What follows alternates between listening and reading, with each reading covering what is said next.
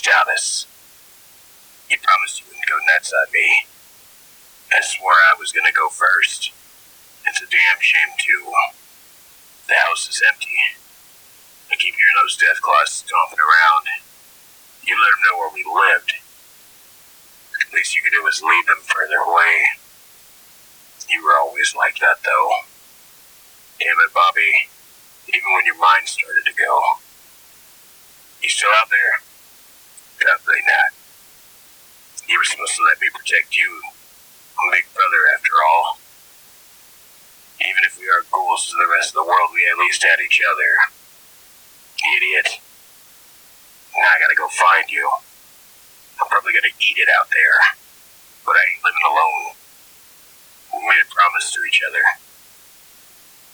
I'll see you soon, Bobby boy. One way or the other.